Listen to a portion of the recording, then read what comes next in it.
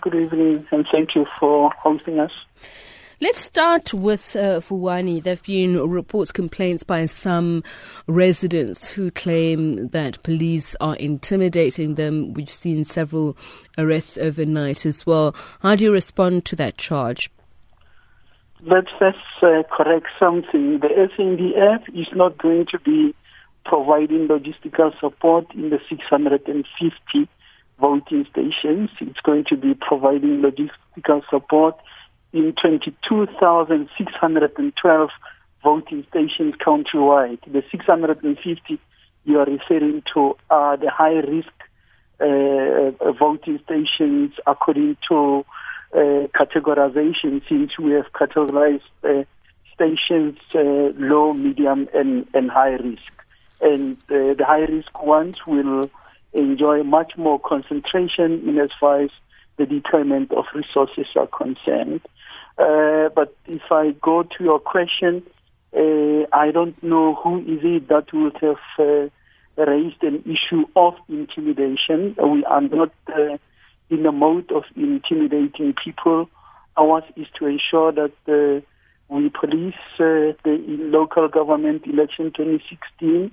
We had committed ourselves to deploy the resources accordingly in all voting stations, and we did say that anyone who commits a crime, which amongst others will include the violation of the Electoral Act, will unfortunately have to face some consequences. So those that have been making irresponsible statements, utterances, trying to intimidate others, wanting to prevent people from exercising their democratic right, have been approached. They are arrested. We have got 3 of the leaders in Vuwani behind bars, and we are pursuing the remainder of those that would have been intimidating others. And we were very clear that we are not going to allow any such to happen. If you'll allow me to interrupt you, Commissioner, on the issue of Mr. Sambo, I spoke to him on Friday, and I wonder if you're referring to other evidence, but when I spoke to him about the vote and whether or not they'll be encouraging people to vote, he said very clearly and definitively that they have no intention of stopping people to vote. In fact, they will only allow people to act on what they believe is within their conscience. If they want to vote, that they should be allowed to do so, and that they in no way, endorse violence of any sort. Yeah, unfortunately, I can't be drawn into your conversations with a Mr. Sambo that I don't know.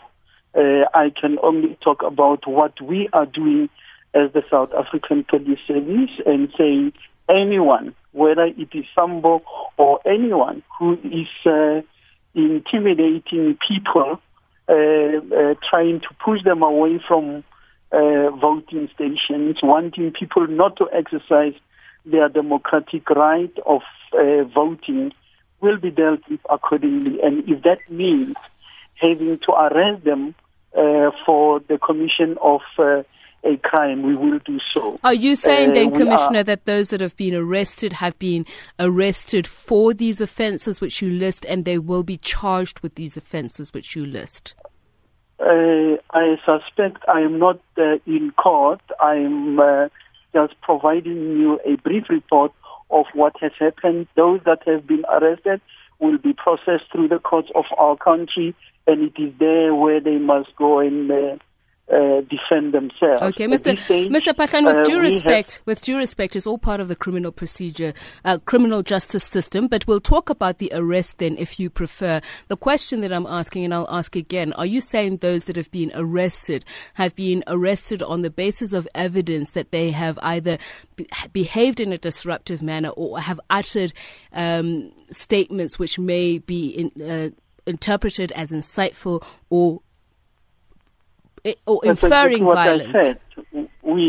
That's exactly what I said. I did say that we have arrested those that have been intimidating others, those that would have been making irresponsible statements, those that would have violated the provisions of the Electoral Act. Okay, so then that would include the Mr. Sambo that I spoke about. Let's talk about the security system. I don't know who the Sambo is that you are referring to. I'm saying to you that there are 3 leaders that have been arrested. There are others that we are still pursuing in that area, but we are happy with the state of affairs in Vuwani. I was there. I think the people of Vuwani may exercise their right to go and vote, and the police are there in numbers. We have deployed over 1,100 people in that space, and they are doing a great job. Okay. Minister, at the risk of being pedantic, I was referring to the list of people that the SAPS has said have been arrested. I'd like to talk about now the security situation around the country, those 650 identified hotspots.